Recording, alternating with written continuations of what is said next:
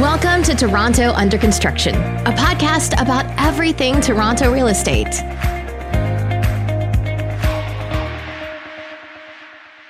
Welcome to Toronto Under Construction, a podcast about everything Toronto real estate. I am your host, Ben Myers. I'm here with my co-host, Steve Cameron. How's it going, Steve? Ben, we are great hosts of podcasts, but we are terrible technicians. And this recording from home is just not my thing. I got to tell you, I'm not a fan. We are very bad at the technical stuff, and obviously with going remote, we don't have our sound technician, Mr. Ed, to set things up. And we tried Squadcast, and so that didn't work. So we're going to give them a big thumbs down and bash them on Twitter. And we're back on Zoom. We've made our guest wait for 45 minutes. Sure that he is getting more and more angry even as we retell this story. But if anybody's out there and they're experienced that online sound and video technicianing and they want to be on the producer, kind of like Mike Grinelli off of the Spit and Chicklets podcast, I feel like those guys, they just log on and everything's set up for them. We need someone to be that for us. And the mermaid, she's a good editor, but I don't think she wants to be our sound technician. So yeah, we need a Zoom expert, to come on. So speaking of experts, our sponsor is Nizo Studios. The award-winning Nizo Studios is your premier one-stop digital studio for all your architectural visualization and scale model needs. Nizo can also help market your project, launch your sales center virtually or physically. Visit NizoStudios.com and ask about Live Site, their virtual sales center software. It's a media darling, taking the buildings industry sales process by storm. Well, Steve, someone that knows a little bit about sales himself is our next guest. So tell us a little bit about him. Next up, yeah. Very exciting to have this gentleman on the show. From one of the premier developers in the GTA. Neil has over 23 years of experience in leading residential and mixed-use developments, working for private developers, provincial government, and private planning consultants in Canada and the United Kingdom. During this time, Neil has worked on delivering over 20 high-rise and mid-rise developments, including some 5,000 residential units, together with over 500,000 square feet of commercial space. Prior to joining Greywood in 2015, Neil was Director of Development for the Daniels Corporation, where he worked on numerous landmark developments in Toronto. He was also previously a project manager at Ontario Realty Corporation and a planner at Walker Knott Dravikic in Toronto. I'm saying wrong. I knew you were going to not nail that name. That's for sure. Yeah. Anyways, ladies and gentlemen, it is a pleasure to welcome Mr. Neil Patterson to the show. Thanks for joining us, sir. Thank you, Steve. Thank you, Ben. Thank you, gentlemen. Thank you for lightening my mood this afternoon with your ineptitude with technology. I'm pretty sure we screwed up your last name too. So Patterson. Actually, it's funny. You got my last name right, Patterson, but you botched Walker Knott Dragicevic, the planning consultant. It's ironic because Bob Dragicevic, well-respected planner in this city, he made sure that people knew how to pronounce his last name when you worked there. So black cross against your name there, Steve, by Mr. Dragicevic. Yeah, I got Patterson right. Although there is a tendency, I think you probably thought I said Patterson. That's what you think I said, but I didn't say it, Ben. I know you're trying to find another strike against me today, but I'm not giving it to you. But I'll take the strike on. I mean, even if I practiced. I'm not even going to try and say it again. If I had practiced that name, I still would have got it. No, just move on, Steve.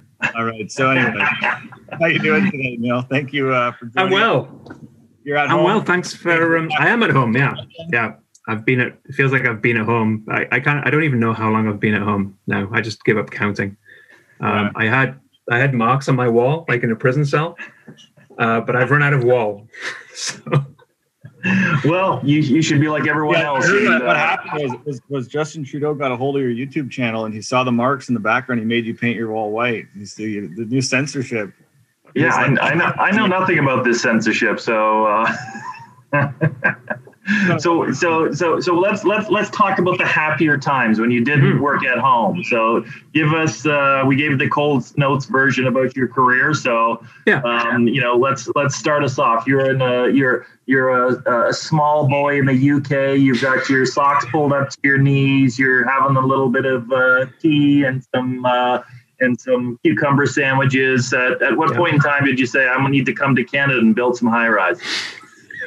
Well, it's an interesting story, and I've been thinking about that. Actually, I did listen to one of your first podcasts with Stuart Wilson, who also grew up in the United Kingdom, but in Scotland, and I think his experiences were similar to mine. I grew up in the northeast of England, a place called Teesside, small industrial town, lots of chemical works, lots of heavy industry. It was pretty deprived area, and so. But I grew up there, and I think that's where I first kind of got my love of planning and development. It's interesting. I'll tell this story. I grew up with a Lego town set on my bedroom floor, and I always had it there. And I had like the Shell gas station and the post office and the burger stand, and I was always moving stuff around in the town. And the town was permanently on my bedroom floor. My mum used to come with a vacuum cleaner and like suck up bits of it. The Teesside's there's not many job opportunities there unless you want to get into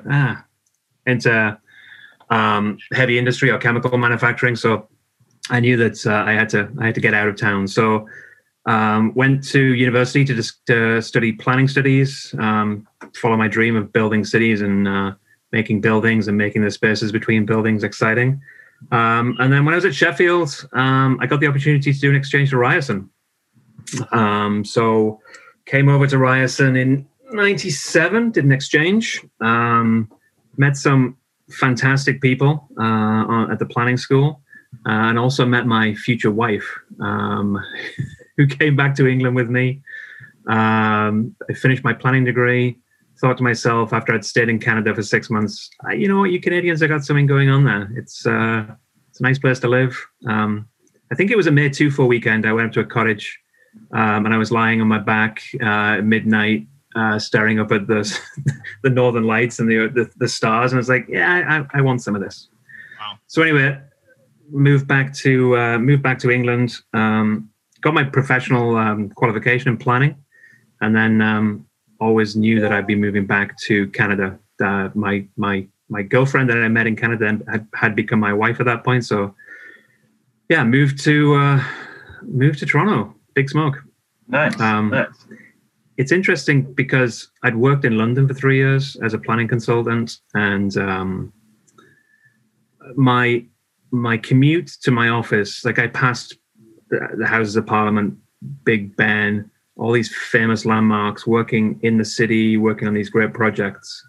And then I was moving to Toronto, which in comparison was kind of this rural, sleepy backwater where you couldn't get anything to eat after 9 o'clock at night on a Sunday night. It was strange. And so prior to coming to Toronto, I was traveling around the world with my wife. We left England and we backpacked around the world for 6 months. Didn't want to finish work on the Friday in England and start working in Canada on the Monday. So we took some time. But I was in Singapore in 2001. And it was the day that the 2008 Olympic announcement was made. And if you recall, Toronto was up against Beijing. And I knew I was coming to Toronto, and I knew I was coming to do planning and development work. And I was praying that Toronto would win the 2008 Olympic bid, because it would just be this massive like infrastructure projects that I would be able to come into and start working on. But as we all know, history tells us that Beijing won the Olympics in 2008, and it was like, okay, well, I guess Toronto's okay. Hopefully there's some work for me to do when I get there. You came anyways, and obviously you haven't looked back. What has been your greatest memory? And it's crazy when you look back on the last 20 years in Toronto in particular, and specifically the last 10 to 12 years, and how much it's changed. Like condos, Yeah. You mentioned restaurants, and we've talked about that on the show. Mhm. Like nightclub, like the whole nightclub and the King West scene, and Yeah. different neighborhoods that have really established. Like really, now you can get an amazing meal any night of the week, anywhere. Yeah. So, Yeah. You must have, you've watched it grow and expand. It's probably from your perspective a little bit different than guys like me who grew up here. But what have you enjoyed the most about being part of that and the evolution of the city? So my obviously being English, my entire family is back in England, and they'd come over every summer. So I say that because it's a barometer. So I used to drive out to the airport once or twice a year and go and pick my parents or my brother up and bring them back to my house. I live in the East End of Toronto. But I drive through the downtown, and the downtown used to be, in 2001, it was just the bank towers, essentially. There's a few of the towers. But every year, there's more and more development happening, more and more condos going up. And that stretch of the Gardiner between, I guess, the on-ramps at from Lakeshore East to kind of through to past Spadina, I found that a great barometer of how well Toronto was doing, because there'd be a new condo tower going up every month, and then so you kind of stretch that over a year, and there's like 12 new towers every year, and it's just I've just seen this growth of Toronto. It's all been led by immigration, and I'm an immigrant to this country, and I've had great success here, and I think that's what the country offers. It offers this great opportunity for immigrants, and those people are paying back by settling in Toronto. Toronto's a great lifestyle. You can do all those things that maybe back in when it's called Toronto the Good and there was rules about everything. I think it's changed a lot since then, and now you can get a decent meal past 9 o'clock in a neighborhood. So let me ask you another quick question, just to bring it back to you a little bit. So before you became a developer and part of the evolution of the city and putting up these towers, which you're doing quite a bit of now. What was your first role here, and what did you do as a planner, and what were some of the first early projects you worked on? So first job here was at Walker Knott Dragicevic. So I was a planning consultant. I was a planning consultant in the UK, so the transition was relatively easy. But worked there on a lot of subdivision work out in the East End, so Whitby, Ajax, Oshawa.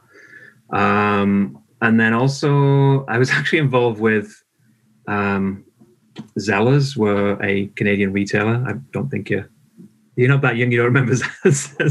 I remember Zellers, Byway, some of these places, We were talking about someone asked me this morning what Giant Tiger was, and I was like, just basically picture Byway and Zellers merging into one with like a little bit of Canadian Tire, maybe. It's true. So Zellers back then, this was 2001, were concerned about Walmart entering the market, because Walmart weren't here back in 2001. They were just starting to take their first foray into the Canadian market. And so they had these, they were classed as big box wars. So like Stone Road Mall in Guelph, if my memory's, Yeah, so, I'm from Guelph. Yeah. I've been to that a few times. Yeah, so Zellers were there, and they were trying to keep Walmart out. And so my job was to basically prove how big and how bad and how nasty Walmart were, and we shouldn't allow them in, because Zellers wanted to sell you all the junk that you didn't need. They didn't need somebody else selling you all the junk you didn't need. Huh. That's funny. So that it was interesting, because I did a bit of commercial work. The residential work I was doing was subdivision work out in the East End. Didn't really interest me, but I met a gentleman through that process who was a development manager for a company called Runnymede, big landowner out in the East End, and I kind of didn't understand that role existed as a development manager. Doesn't necessarily exist as such in the UK, but I liked what he was doing. He was directing consultants around, getting them to do everything he wanted to do, and I thought, you know what, I want some of that. So I guess I was 2 years at Walker Knott. I had enough Canadian experience and decided I want to become a development manager. So that was my next jump over to the Goldman Group. I don't know if anybody knows Murray Goldman. He's a Murray character Goldman in the industry. and my father have been doing business together for the last 40 plus years, probably. And Murray's son Gary and grandson Johnny are still very close with our organization and good friends. And actually, Johnny was on the show. He was. I saw that. Yeah, I saw that. Yeah. So I was there. 2003. I was there for the blackout. If anybody remembers the blackout, it's my defining moment of the Goldman Group. Learned a lot from Murray. Started to do my first high rise. So we did Scarborough Town Centre. I did Equinox 1 and 2 and Equinox 3, 4, and 5. So Murray was a land developer. He didn't build himself. So he had a partnership with Monarch at the time. And so we did these high-rise towers in Scarborough Town Centre. So I think there's 5 of them up now. So that was my first foray into high-rise. Interesting, comparing times then to times now. I remember doing the public meeting for Equinox 3, 4, and 5. And it was 1,001 units in 3 towers in Scarborough Town Centre. And we were preparing for the public meeting. So I was there. Russell Crooks was the planner out in Scarborough at the time. And I had myself as a development manager and a team of consultants, traffic consultant, planning consultant, servicing consultant, ready for the public meeting for 1,001 units. One gentleman turned up for the presentation. So how times have changed, because now... How many people signed up when you guys were working on your stuff on Eastern Avenue or not Eastern, on the Eastern? Yeah, Eastern and Logan. Yeah, the Wonder Condos. Yeah, so that one, I think we had probably 80 people in the public meeting for that one. That one, the residents rallied with the local councillor and formed a working group. So that one was the public consultation, but then there was ongoing public consultation with that group. But I mean, we'll get to that. We're jumping ahead. Okay. Let's keep going. I like the story where you're taking us. Yeah, so I'm at Goldman Group, and then working on some great projects. I'm trying to remember, I did some subdivision work. But again, Murray wasn't a builder. Murray was just a developer. I also worked with Gary as well. He was a staff at Homes. Did some townhouse projects with him. But at that point in my career, I guess I was 5-6 years in, and I'm a graduate of planning. I'm a planning professional by training. So I'd done my time as a consultant. I'd done a bit of work as a developer. And I'm early in my career, and I'm just thinking, you know what? What else is out there? So I stick my toe in the government sector. So I jumped across to Ontario Realty Corporation. Good company. I quickly found out there are private sector people in the world and there are public sector people in the world. And I'm definitely a private sector person. So didn't stick around there for too long. But I mean, it gave me a good breadth of experience. I'd covered the private side, the developer side, the consulting side, and the government side. So then, taking stock of my experience at that point, I decided, okay, I like the development stuff. I like shaping buildings. I like shaping communities. Kind of goes back to my days building Lego towns on my bedroom floors. Like, I don't like that building. I'm going to knock it down and build something else. So the opportunity came to work at Daniels, so one of the biggest developers in Toronto. So a great opportunity for me to work there. So spent a long time there, honed my skills there. What year was that when you would have moved over there? 2007, I moved there, and I ended up doing 9 years with Daniels. Great company, learned a lot, great people from the very top to the very bottom. They're the developer with a social heart. They like to give back to the community, and they were very encouraging. It's at least when I was there, it still felt like a small family company. They're a much bigger company now. They're a much bigger company when I left. But yeah, had some good times. I got thrown in the deep end, did a lot of stuff at Bayview and Shepherd. I guess everyone knows the Arc condominiums, which looks like a ship at the intersection of Bayview and Shepherd. Yeah. I used to go to the YMCA at Bayview and Shepherd. That was where we grew up. Still there. It's on the market if you want to buy it, Steve. Is it? Yeah. I remember when the condos all went up around there, and I was obviously younger. And I guess the one thing I want to ask you about that area is just, for me, it makes absolutely no sense that you've got a subway running through there, and then all the buildings along Shepherd are 6 to 8 stories. And I'm sure that you probably fought with those councillors, and I'm sure maybe you have a good story that you can tell, or maybe you can tell us why you think they're short and why they wouldn't allow any more density there. I probably can't tell you some of my stories of the battles with the councillors in this format. I don't think that's wise. Why we had you on? Come on, let's throw some people under the bus.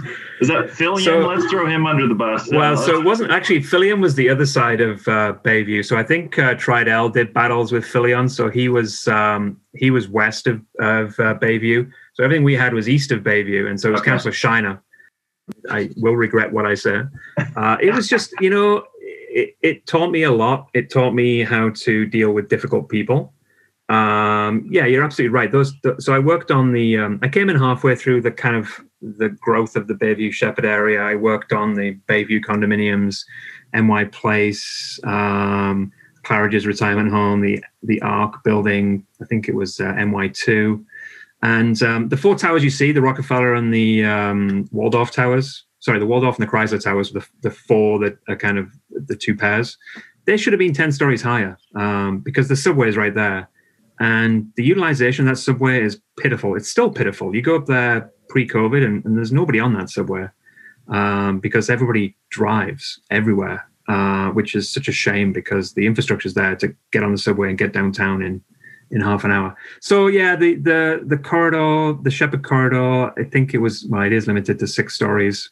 I don't know. It's just it was kind of like, we have the battles today about the Yellow Belt and everyone's living in their single detached house, butting up against an arterial road, but the single detached house is sacrosanct and you can't shadow it.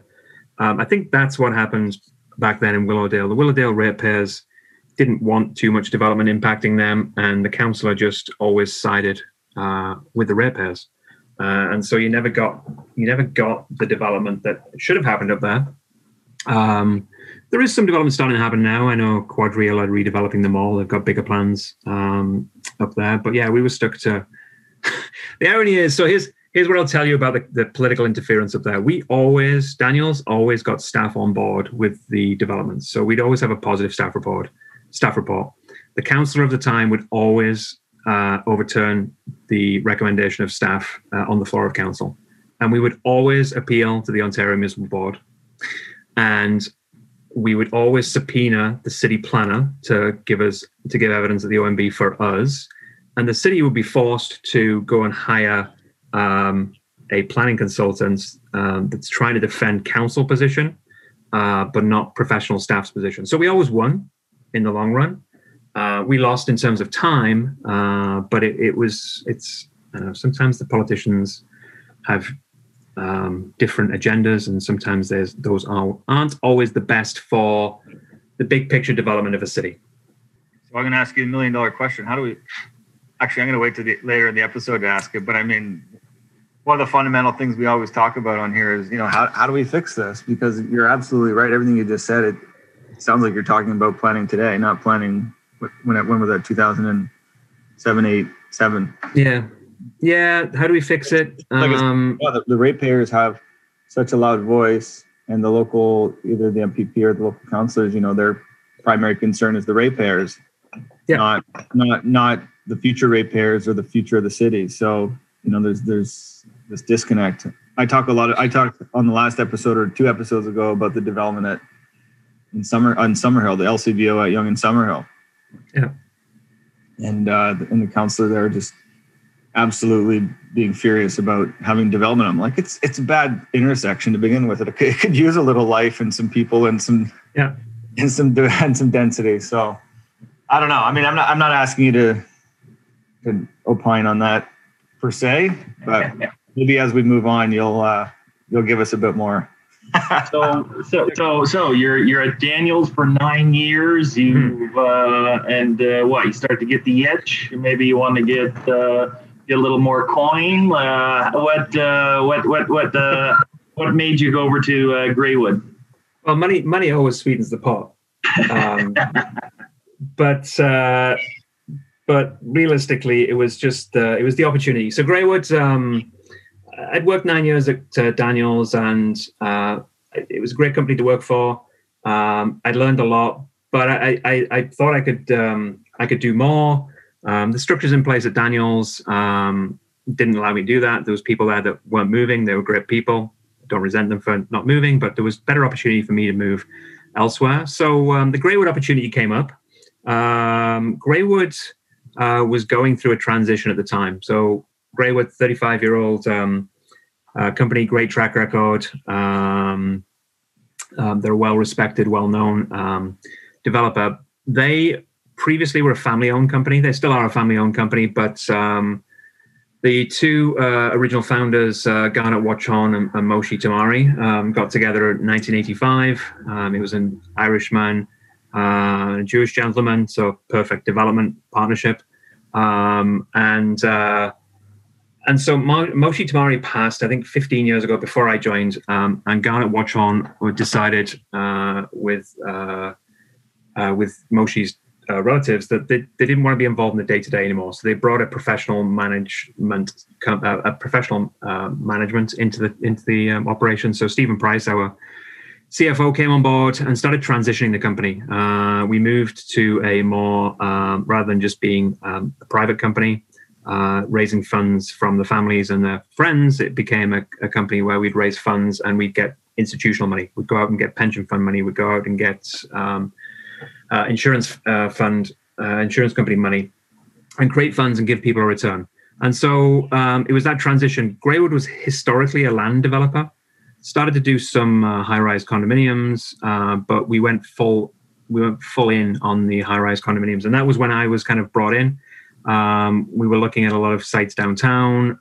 Obviously, I'd done a lot of high-rise sites for Daniels downtown. I worked on TIFF Bell Lightbox, Cinema Tower, High Park condominiums. I worked on the waterfront condominiums where Daniels' head office is now located. And so it was just an opportunity to get in on the ground floor of the company. You're the one who was responsible for demolishing that, what's it called? The nightclub. Everyone talks about. Cool House. Cool House. That was you. So I have a story, Steve. It was me. I have a story that I'm the least popular guy on the podcast after this story. Well, that's my job. I go around knocking down pubs and nightclubs, and it's it's part of the cost for a developer. So we acquired that site from a private landowner. Murray Blankstein owned that property, and the nightclub, I'm not going to mention names, the nightclub was a tenant. So it was the Cool House. And then it was also, there was a concert venue in there as well. Comfort Zone or something? It was RPM at one point. It had been many names. Anyway, so it's interesting because my sister-in-law is in the music industry, and she's a production manager for concerts and live shows. And so she'd worked in that venue with the tenant. And so she had all sorts of stories of what happens really in that world. So anyway, we buy the property, and then we go and meet the tenant. And it's myself and Mitchell Cohen, who's the president of Daniels. And we say, hi, we're your new landlord, and we're going to invoke this demolition clause in your lease. He wasn't fully aware of all the terms around what he'd signed and what he hadn't signed with the previous landlord. He went on to sue the previous landlord and took it all the way to the Supreme Court of Canada, but ultimately lost. And we evicted the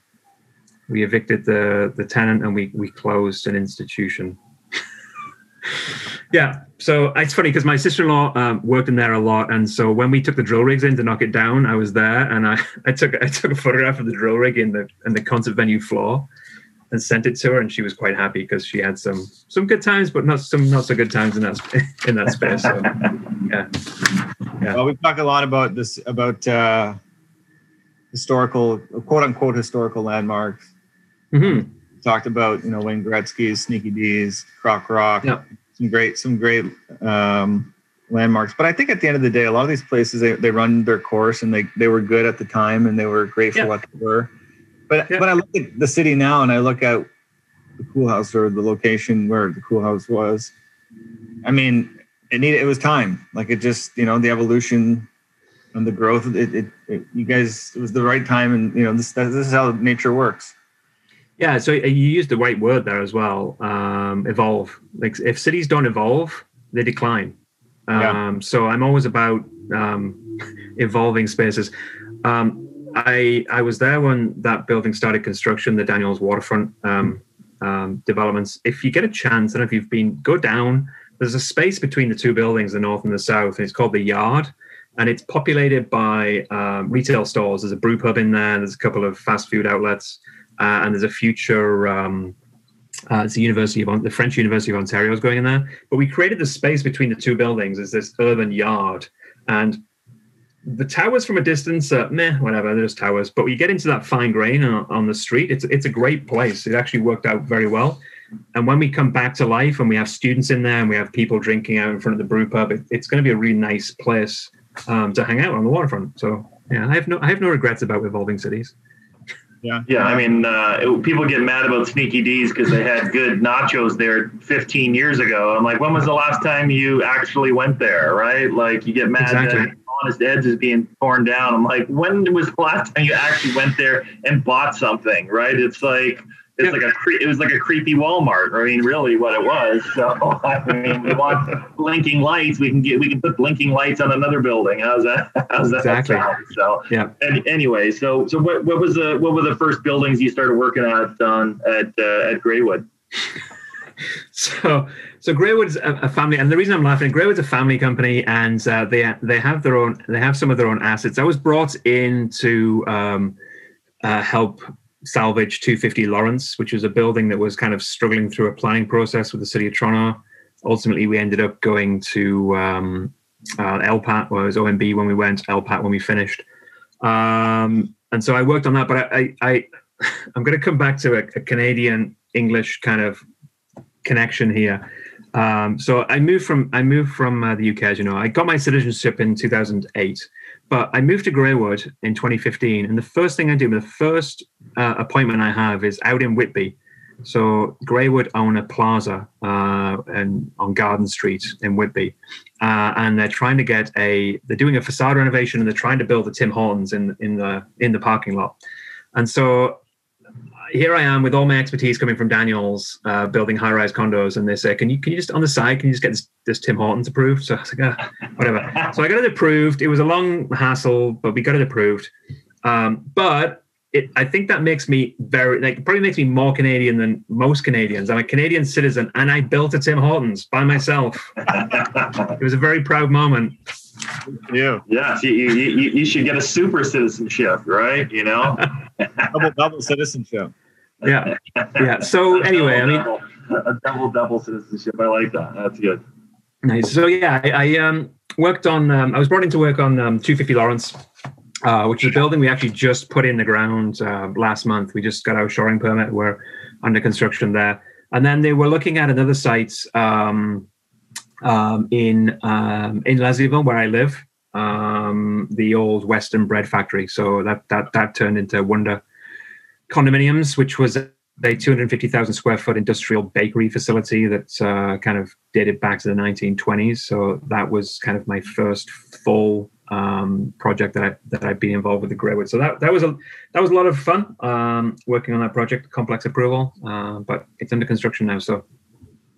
Yeah. On that project, how's it been? Your partners with Altera there, right? Yeah. So how did that come to be, and how's that partnership working out? Working with you mentioned, to bring it back to him. Yeah. So there's a long relationship between the Cooper family and the Watchorn and the Tamari family. So Sid Cooper, the patriarch of the Cooper family, was good friends with Garnet Watchorn, and so they were part of the original investors in Greywood. And then this site came onto our laps, and at the time we weren't self-performing construction, but Altera obviously were. So we offered them a partnership where they would act as the construction manager and we would act as the development manager. And so that's the relationship we have today. Greywood, myself and the team took it through the approval process. took it through the sales process, and Altera, great partners, are currently building it. So I think they're on the 5th or 6th floor of an 8-story condo, and I think it's been a great success, and I think both parties are extremely happy with it. The one thing I thought was an interesting thought was Peter and Adelaide. When you guys launched that, and literally like 6 months after that, prices in the entertainment district went up like 35%. And I'm wondering if that's something that you guys go back and kick yourself about, or do you just say, hey, it was successful sales, it'll be a successful project for us, it's meeting our pro forma, or is that something that you guys really think about after the fact? Of course you think about it. It's not lost on us that the prices did go up after the fact, but nobody had a crystal ball in advance. We could have. Let's not kid ourselves. We did okay. What's the saying? Pigs get fat, hogs get slaughtered. So yeah, we're doing okay on that one. We're not.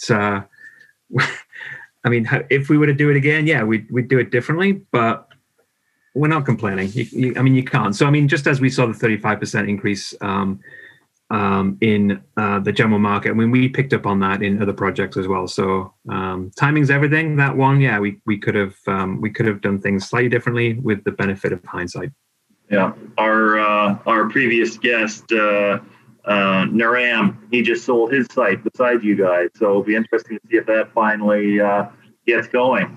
Yeah, so there's still a lot of traction. It's interesting because when I was at Daniels, I did TIFF Bell Lightbox and Cinema Tower. So TIFF Bell Lightbox was kind of one of the initial projects in the entertainment district. And so I know at one point in mid-2000s, Daniels kind of decided not to keep on going with the entertainment district because we didn't think there was any longevity in it. But here we are, however many years later. The sites keep on going up, and the price per square foot keeps on getting higher and higher and higher. So yeah, it's hard to fathom. It's hard to fathom. Steve? Mm-hmm. Yeah, no, I just wanted to kind of continue on as we talk about different projects that Greywood's involved in, and in particular, I assume you've been involved with, particularly through COVID and what it shows. When I look at your acquisition at Church and Dundas, it was a $73 million acquisition. Then your Jack condos. Also in the same neighborhood. Obviously, you guys believe in downtowns. You believe in the resurgence of normality in the urban life. But talk to us a little about being active in the Jarvis and Church corridors and sort of what the plan is and why you are so bullish on those areas. Yeah, so Jack Condos was hit by COVID. So Jack Condos, we were looking to launch in May of 2020. My years are skewed because of COVID. So we're looking to launch in May of 2020, and we were pushing hard to get our sales center up and running. And then it was ready to go. The scale model was in, all the features and finishes were in, the vignette was in the sales office. And then COVID hit. So everything shut down. And we very quickly learned how to sell suites virtually. So we built this sales office on the site, and we never ended up using it. It cost a fair chunk of change, and it became this glorified admin office where our sales reps were in there, socially distanced with masks on their computers, working with the agents. But it never actually we didn't have the grand opening. We didn't have the grand event on the sales office. So that one, we actually delayed the launch. We actually launched in August. And we did very well. We got hit hard by COVID, a bit of a delay, but I will come back to the fact that Downtown East, that project, it's also another kind of full circle story for me. When I came to Canada and studied at Ryerson, I was living in Neil Wysack, which is the student co-op there next to the Harveys at Gerard and Jarvis. I wasn't going to say that, Ben. But everyone knows what it is. And so I was living there, and I think there was a Rogers Video store in the base of the hotel. It's the Southers, the Ramada Hotel that I used to go to when I lived at Neil Wysack's. And this site that we bought in partnership with Phantom Developments was right there. So it's kind of like it was a coming home story for me. It was like I got to develop this site right around the corner from where I first landed in Toronto. And so I believe in downtowns. I'm a firm believer. I'm an urbanist. I firmly believe downtowns. I think everyone that lives downtown can do away with a car. Everyone can ride a bicycle. Everyone can have a much nicer life in an urban environment. And it's much more environmentally sustainable to live in downtown. And with the Ryerson University right there and international immigration coming, I think there's a lot to be said for living downtown east. Downtown east is kind of untapped. Downtown west has had this big surge, King West, and downtown east got left behind. But downtown east is closer than the new stuff that's coming on King Street West. It's within walking distance of Yonge Dundas Square. You could live in Jack condos and work in the financial district very easily. And so I think when we get back to normal times, I think the population are going to remember very quickly how tired they were of commuting. Everyone's going to come back on stream. A lot more people have moved out of the city, but the highways, the 401, the 404, the 400, the GO trains, they're going to be busier than they were before. And so I think you're going to see this massive resurgence of downtown living again. We firmly believe in it. It's got a lot going for it. And we've doubled down in that corridor. I don't know how much you're online, but the marketing for Jack just got destroyed by people in the city of Toronto. And I'm curious if that's something that they ask you about. And I mean, I didn't think there was really that much wrong with it. I thought it was interesting marketing, not much different than anyone. But was that something that caught you off guard, that you just got so much blowback from these the real Torontonians, I guess? Yeah, it's an interesting story because I'm in those meetings when we're meeting the marketing agency that coming up with the concepts, and we pick the concepts. I like planning and development, the sales and marketing. I have opinions. They're not always welcomed, but I was okay with it. It was fine. But I just find it amusing. So what you're referencing is BlogTO picked up the fact that we had this. We were trying to be too Toronto. We had kind of graffiti style writing, and it was talking about. I think we made reference to trash pandas and what Toronto's typically like, and we got slammed on BlogTO.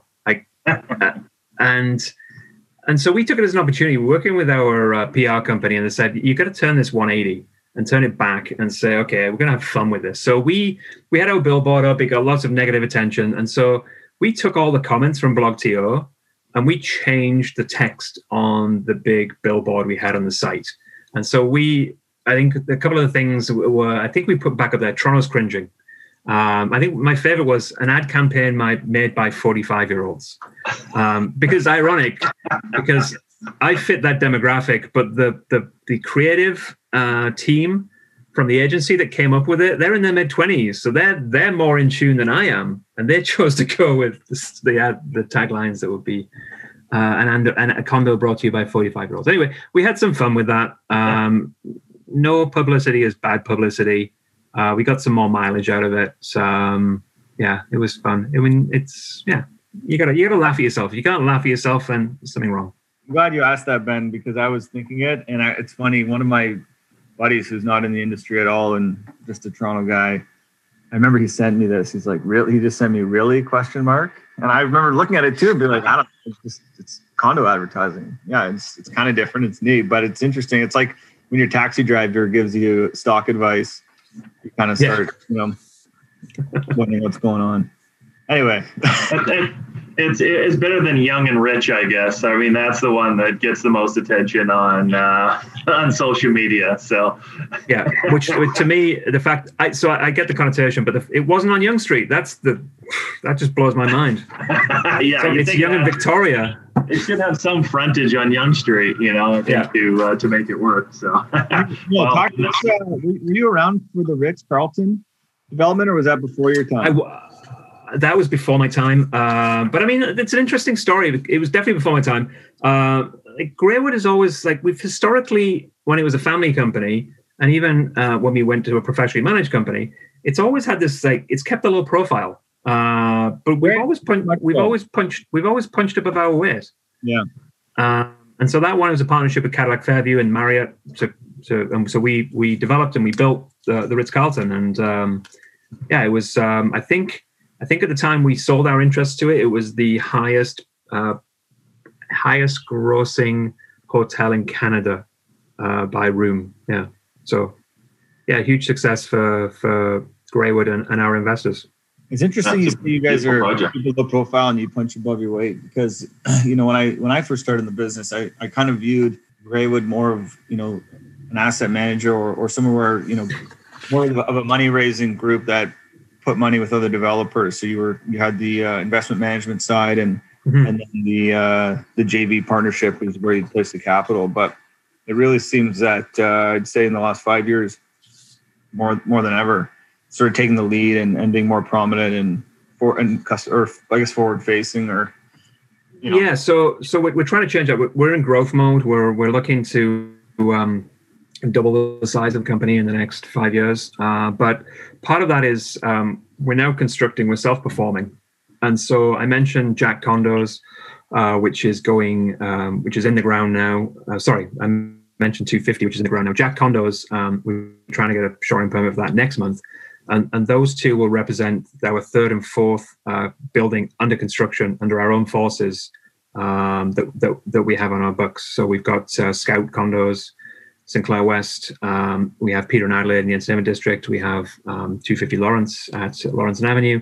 And we'll have Jack Condos all under construction by our own forces. And so it gives us more control over the projects. You're right, we historically had partnerships with Beaver Hall Homes, Tiffany Park Homes, Falcon Crest, where we would develop the land and they would build, and even the Altera partnership. But we've brought the construction expertise in-house, and we've expanded our construction team. So we're trying to elevate our presence both with our customers at both ends. So our customers are the investors, but our customers are also the home buyers as well. So we're elevating our presence in the market. I guess one of the reasons why I always thought you were in a different class or just thought different was and there's a major shift in this space now. But you had the Bay Street address, you had the high-rise tower, look and feel. I went to your office and was wearing a suit and tie. Remember the first time I went to go meet Stephen Price, it was a very institutional meeting. Whereas, a lot of the developers for the longest time were up on Highway 7 in a sort of small one-story office, and in the typical developer uniform is jeans and a t-shirt and a blazer, maybe if you're lucky. Yeah. So just different attitude, different feel, and sort of same thing with us. We're small. I guess in theory a small company, but try to walk and talk like the guys on Bay Street a lot of times. Yeah, I mean, the location of the office is intentional. We are a fund company, and so we have to have the relationships with the high net worth individuals, the pension funds, the insurance companies. We have to have the relationships with the banks on construction financing, land loans, mezz loans. And so we are strategically located downtown. We did last year, pre-COVID, drop the tie in the office rule. But if you come into our office, everyone's still wearing a suit. But it's going to be interesting to see what COVID does to all of that. Everyone's been wearing like t-shirts and sweatpants for 14, 15 months. And so how quickly are people going to go back to... So I have a wardrobe full of suits and ties. I don't think I'm ever going to wear a tie again, but it's going to be interesting. Who knows? I don't know. I feel I'm of both worlds. Part of it is it's more efficient and easier and faster and comfortable to not wear the suit and tie. But I think at some point people are really going to miss getting dressed up. You're going to go downtown. I personally, some days I put a suit and tie on and it just, you kind of like the look good, feel good, do good kind of mentality. And I believe in that. And I think people are going to be sick and tired of wearing the same like 4 golf shirts the last 16 months and want to put, I know Ben's going to be decked out in his pocket squares and colorful socks in no time. The problem is none of my suits fit anymore. Some people have done the COVID exercise thing. I've done the COVID chocolate thing. So that's unfortunately, my tailor likes it because he's going to have to make me some new suits. But yeah, definitely going to get back into wearing suits. No, I can't do the jogging pants thing. That doesn't work. I still try to wear a collared shirt, even though I'm the only person that's ever in my own office. So, but the world is shifting. I guess maybe that's a good segue into the planning and design of buildings. Are you what are you guys talking about internally? Are you going to do workspaces? Are you going to do quiet rooms? Are you going to do you got anything fun planned to kind of cater to the work from home person? As part of the Jack Condos outreach, so whenever we're looking to acquire a property, we'll go into the neighborhood. We'll find the local people, what people are doing. So we went to Jack Condos, and obviously Ryerson is on our doorstep. And so we took our interior designers and we had a design charrette with the students of the architecture program at Ryerson, and we kind of took them our amenity spaces. I don't know if you know Jack Condos, but our amenity space is actually in the Heritage Building that was on the site. So we took them the floor plans of the amenity spaces, and we have some rooftop amenity spaces there. And we said, okay, here's our kind of blank page of amenities. What would you want to see in here as students? If you lived in this condo, what would you want to see?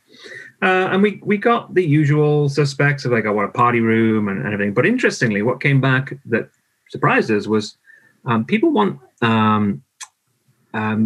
quiet spaces, contemplation spaces, places they can go and switch off because they live downtown.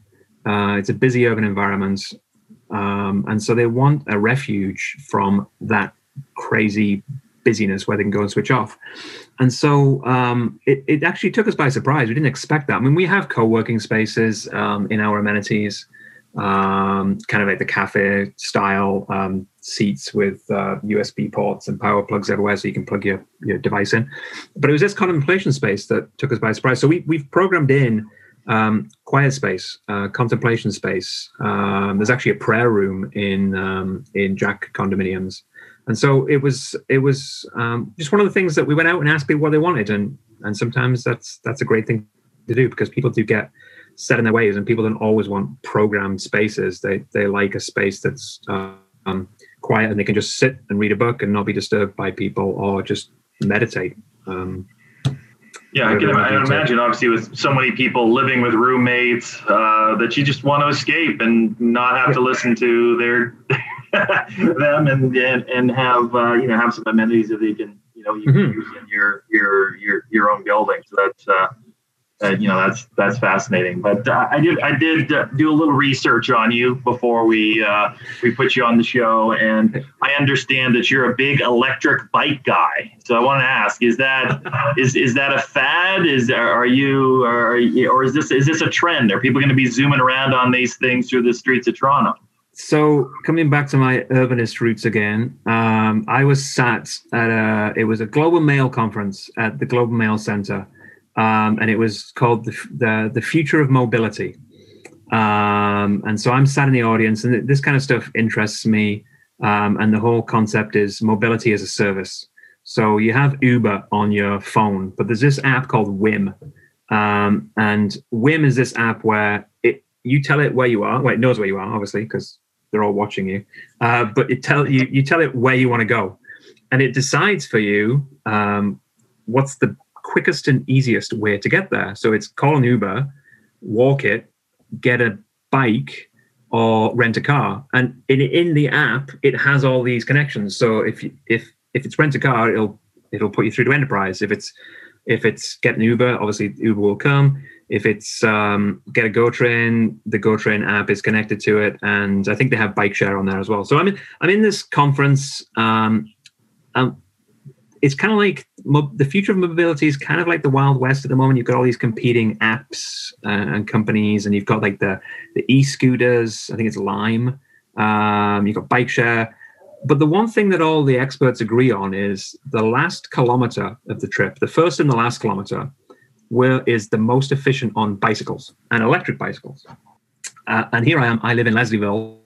I'm 5 kilometers away from my office at Kingan University.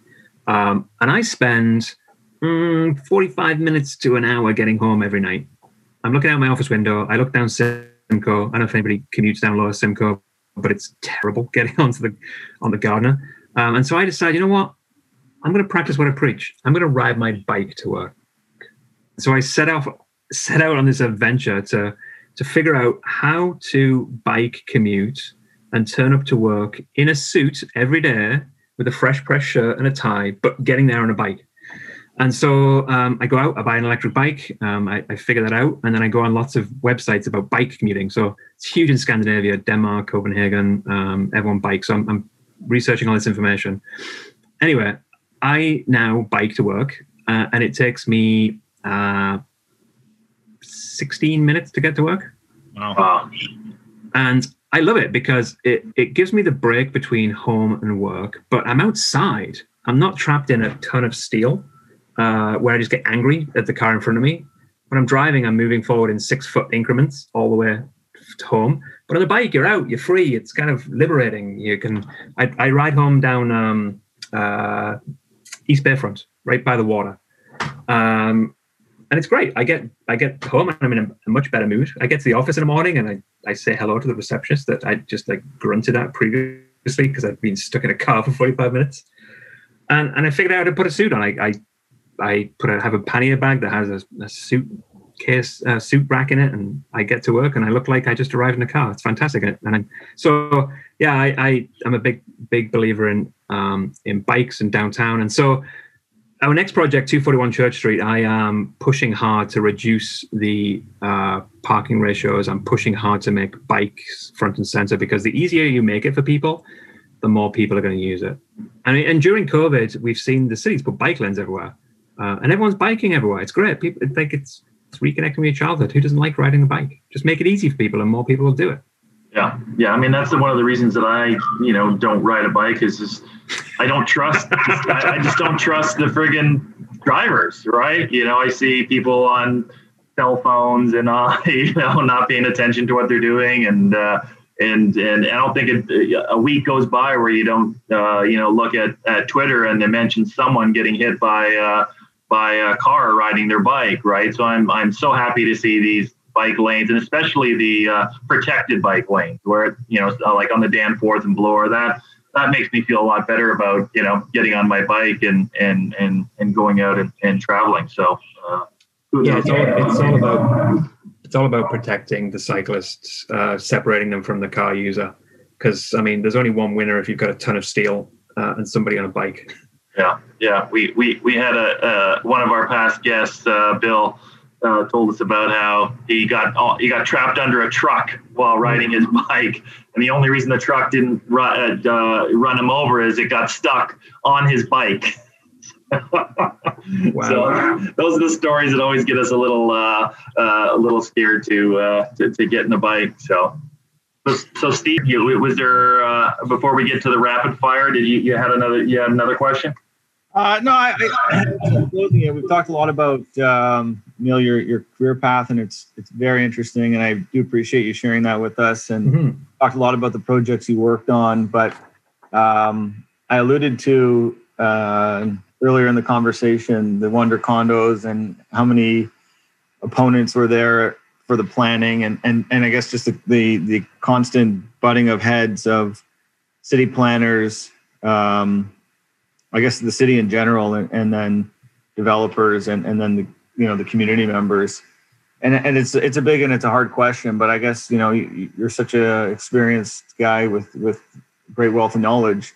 What's your answer? How would you fix this issue? In my opinion, when I look at a lot of the developments we talk about on the show, you talk about Bayview, like why are they only 8 stories? You look at the West Don Lands, where Dream's building down in an area that's literally has no neighbors, no neighborhood. It's like on rail. It's close to the downtown. Like if there was ever a place in the world for max density, in my opinion, it's there. And they're stuck at 8 to 12 stories. And it just you've boggles my mind. And then, all along Danforth, we talk about this. The ratepayers control Danforth. You can't even put a 4-story tower on a subway stop on the Danforth, let alone, 8 or 12 or 16 plus. So anyway, just like sort of holistically, you've been in Toronto for a long time. We're growing and developing fast, but there's still problems. There's still an expensive city, and there's still a lack of supply, which I think blows people's minds, but there is. So you've mentioned the West Donlands before. I think your podcast with Jeff Hull, you mentioned the West Donlands. Was it either Jeff or escaping me, John English from Tricon? One of the two of them. Maybe probably both. I think we brought it up on both. Yeah, we love to trash the city on that site. So on that one, that was the province's fault. So the province came up with this. So the West Donlands, it's actually it's a flood berm. It protects the downtown from the Don Valley River flooding the downtown, and so they built a berm. The province owned it. The province master planned it. It's interesting. The province master planned it like it was Scandinavia, except they got the heights of the buildings right, but then they put way too much space in for all the cars. So it's kind of like Scandinavia with like 10 times as many cars as there should be. Like the boulevards are massive and they've got massive streets there. You can get a lot more density in there. Make the streets smaller. Make it more difficult for people to drive downtown, and they might get out of their car. And they might actually enjoy it, apart from getting crushed by trucks. But so yeah, that was an old provincial approval that Dream and the Dream bought that one. So yeah, in terms of the what do we do? How do we get more density on subways? It's interesting. When the mid-rise buildings guidelines were first published, they had this transition zone piece in them. So you could buy the 2 houses behind the block and use it as a transition. And get more development on your site. So you're buying two houses in a neighborhood, or 4, I guess, if you're buying on either side, and use it to leverage it and get more density on your site. The councillors of the day took that provision out of the mid-rise guidelines because the problem is they're protecting the existing ratepayers, because you know what? The existing ratepayers are the ones that are going to vote them back in. It's not the future ratepayers that are paying significant amounts of money in DCs and Section 37 and Parklands. That they are, so they're taxing the future population. They should be taxing the current population and relying less on developments. But how do you do it? I mean, you have to. So I grew up in the 80s in the UK when Margaret Thatcher was Prime Minister, and she had this concept of the Development Corporation. So she went in, and she took control away from the local authorities. So she, in deprived areas, so London Docklands Development Corporation was the prime one, where Canary Wharf is. So it was kind of wasteland, dockland. And she took the control away from the local authorities. I think there were 4 local authorities that had control in the area. She took it away. She put a development corporation in. She said, I'm going to make the rules here. The development corporation is. The development corporation put in the roads, they put in the Docklands Light Railway, they put in the Jubilee Line extension, and then they invited investment to come in. I mean, that's very draconian, and that was Margaret Thatcher's style, but that's what I grew up with. But it's going to take some intervention on that level to make a change, whereby if you live in a single family house that's within even 50 meters, 100 meters of a subway station, you can't expect in a growing city to have the status quo. You have to evolve. Cities have to evolve. If they don't evolve, they decline. So we're getting hundreds of thousands of people coming in through immigration every year. Where are they going to live? We can't keep on pushing them out to the suburbs, because we all know that doesn't work, that the highways are clogged. You can't build more roads, because if you do, they just fill up with cars. So you have to kind of intensify where the services are, where the subways are, where the community centers are, where the libraries are. So you have to break down some of those barriers that prevent appropriate intensification along the avenues. I mean, the avenues and mid-rise guidelines was a great tool. I think it needs a refresh. I think they need to explore how you get more density in these areas, because it's the best place to put the density, because you don't need to build more subways, you don't need to build more sewers, you don't need to build more libraries. If you build in greenfield, you need to build all that stuff, and it's expensive to maintain. So let's look at intensifying the downtown further, not always with high-rise condos. Look at intensifying the neighborhoods. Intensified Danforth. Yeah, you're right. It should be intensified. I'm Bloor West, so. I'm seeing more young people, on social media starting to get behind the, the YIMBY movement and saying that there just is no other solution than building more houses. If you want a house, you need more housing, right? And yes, new housing is expensive, but people that have more money than you are going to live somewhere. So you want them to be living in that new building as opposed to living in the building you want to live in, the one that you can afford. And unfortunately, most people can't make that two-step process, right? And and also unfortunate that we have just such a politicized environment where, the conservatives right now, we're trying to push for more housing supply and trying to help people, and all it's seen as, oh, well, your developer donated $10,000 to you, so now you're doing all this stuff. I'm like, $10,000? You can't even get a used Corolla for $10,000. Yeah, you're going to get the guy to change the planning rules in all of Ontario for you. This is the, I look at some of these journalists and I'm like, seriously, $10,000? I'm like, oh, that's, yeah. Anyways, it's a pretty screwed up system, I think, right? In terms of where things get built and where things don't get built. When I first started to just pay attention to this stuff, I'm like, how is there, 60, 70 story buildings at Yonge and Bloor, yet you go 2 subway stops up and you can't even get 4 stories approved. Our acquisition guys, they come to us with sites. And so we look at the development approval side of it, and they come to us on some sites and say, well, on one side of the street, you got 20-story towers. Why can't we get 20-story towers on the other side? And then I put my planning hat on and say, well, there's a different planning framework. There's a different planning context. This is what you're looking at, apartment neighborhoods or mixed use designation. And this is neighborhoods, and neighborhoods is, you can't touch neighborhoods. You can't, how dare you put a piece of shadow on a neighborhood from a tall building? So something's got to change, because if you don't provide enough housing, it's a classic supply and demand in it. And housing is rapidly becoming a commodity. And I look at what's happening in the UK and London. You've got these very affluent areas where people are just, overseas investors are just placing capital. And that's a scary thing. We need to stop that happening to Toronto. And we need to build more housing. It's classic supply and demand. Put more supply in there so that it doesn't become unaffordable. One of the questions I wanted to ask was, how do we explain some basic supply and demand to the people in charge in the city? But I don't know. It's just a theme that keeps reoccurring every time we have a sophisticated developer on the show, and we keep talking about it. Anyway, maybe we need to do a webinar, Ben. Yeah.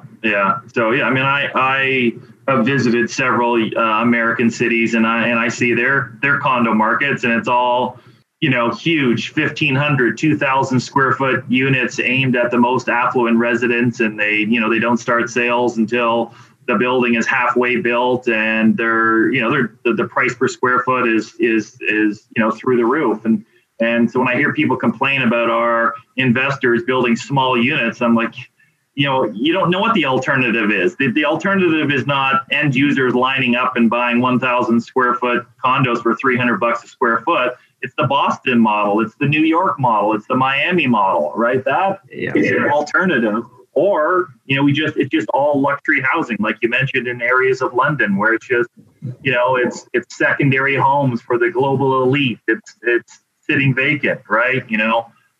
So you have to be careful what you wish for. So one of the questions I actually had in the rapid fire, but I might ask it before we get to the rapid fire is I do a lot of work with Baker, and we work on unit mixes, and obviously I'm reacting to demand in the marketplace. I look at the 900 worksheets that come in, and 640 of them are for units from 465 square feet to 495 square feet, right? And so what can you do if that's what the demand is? If an end user doesn't want to buy a unit 4 years in advance, you were going to get 450 to 550 square foot units all day long. I know that you have 2 kids. You live in this city. Is there anything the developers can do to get some larger family-sized units so we don't have this, disconnected market where downtown is just super small units for students and people just starting their careers, and then everyone has to move outside of the downtown to find anything that's a size that you could actually have a child in? Yeah, the City of Toronto do have their 3-bedroom unit policy, so 10% of all units of all buildings, have to be 3-bedroom. What we found when we initially had to respond to that policy was those units would be on the penthouse floors. They would become luxury units. The city have responded. The city have come up with the growing up guidelines where they're trying to get this continuity, where they're trying to have I guess the life cycle is in your 20s, you get your first job downtown, you buy a condo, you meet your partner has a condo, you live downtown until you have kids, and then you move to the East End or the West End. The problem is that those East End and West End houses now are unaffordable, even with 2 incomes. And so that kind of the dream of the first grade related home is kind of dying as Toronto becomes this global city. And so we have to offer that demographic, the young couple with kids, an option to stay downtown, because we don't want to create monocultures of just professional people working on Bay Street that live in the downtown condos. You want to create families. That's what creates great cities. It's that mix. And so the City of Toronto are working. They've got the growing up guidelines. They're trying to encourage larger units for families. They're trying to encourage family orientated amenity spaces. But you're right, the market demand is it's price point sensitive. And yeah, it's always going to be orientated towards those smaller units in the downtown that people are going to look to either live in as their first place, or they're going to look to rent out as an investment. There is no magic wand. We all try our best. We do accommodate families, and we're trying. I think there's a movement back to the downtown for families. But again, let's get more supply. I think supply is the key to it all, and let's stop throttling supply as well. Let's try and improve the processes to get construction through the process, development through the process. It takes 5 to 7 years on average to take a project through. We need to do better. We need to reduce that timeline. We need to reduce the bureaucracy that's in place. How do we do that? There's no magic wand. We're working on it, but I certainly know. And Steve, come back to one of your comments about what has the change been since 2001 to today.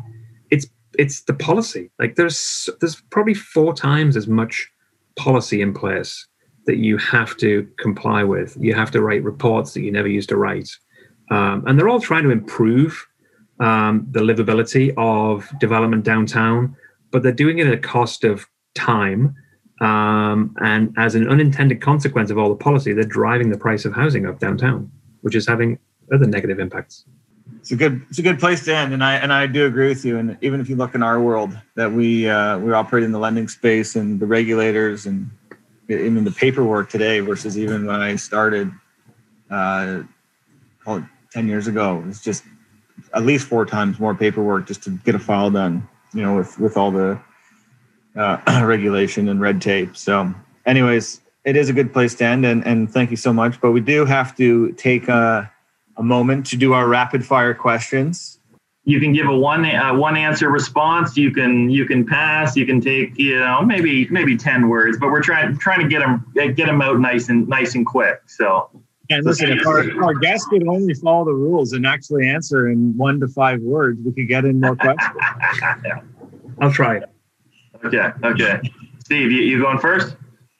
All right. So, what do you think about scooters? You did mention the Lime scooters and whatnot in other cities. Should the city of Toronto have allowed them? Absolutely, yes. Perfect. Should we get rid of blind bidding on resale properties in Ontario? Yes. Do you trust CMHC's housing forecasts? I don't think they trust it, do they? That's the problem. Okay. What year will downtown Toronto rents get back to the fall 2019 peak levels? Oh, end of this year, early next year. Oh, we're going to fire back up. Big believer in downtown. I like it. On a scale of 1 to 10, how worried are you about inflation? Well, it depends if they include house prices or not. But no, I'm not. We'll say that's a 2.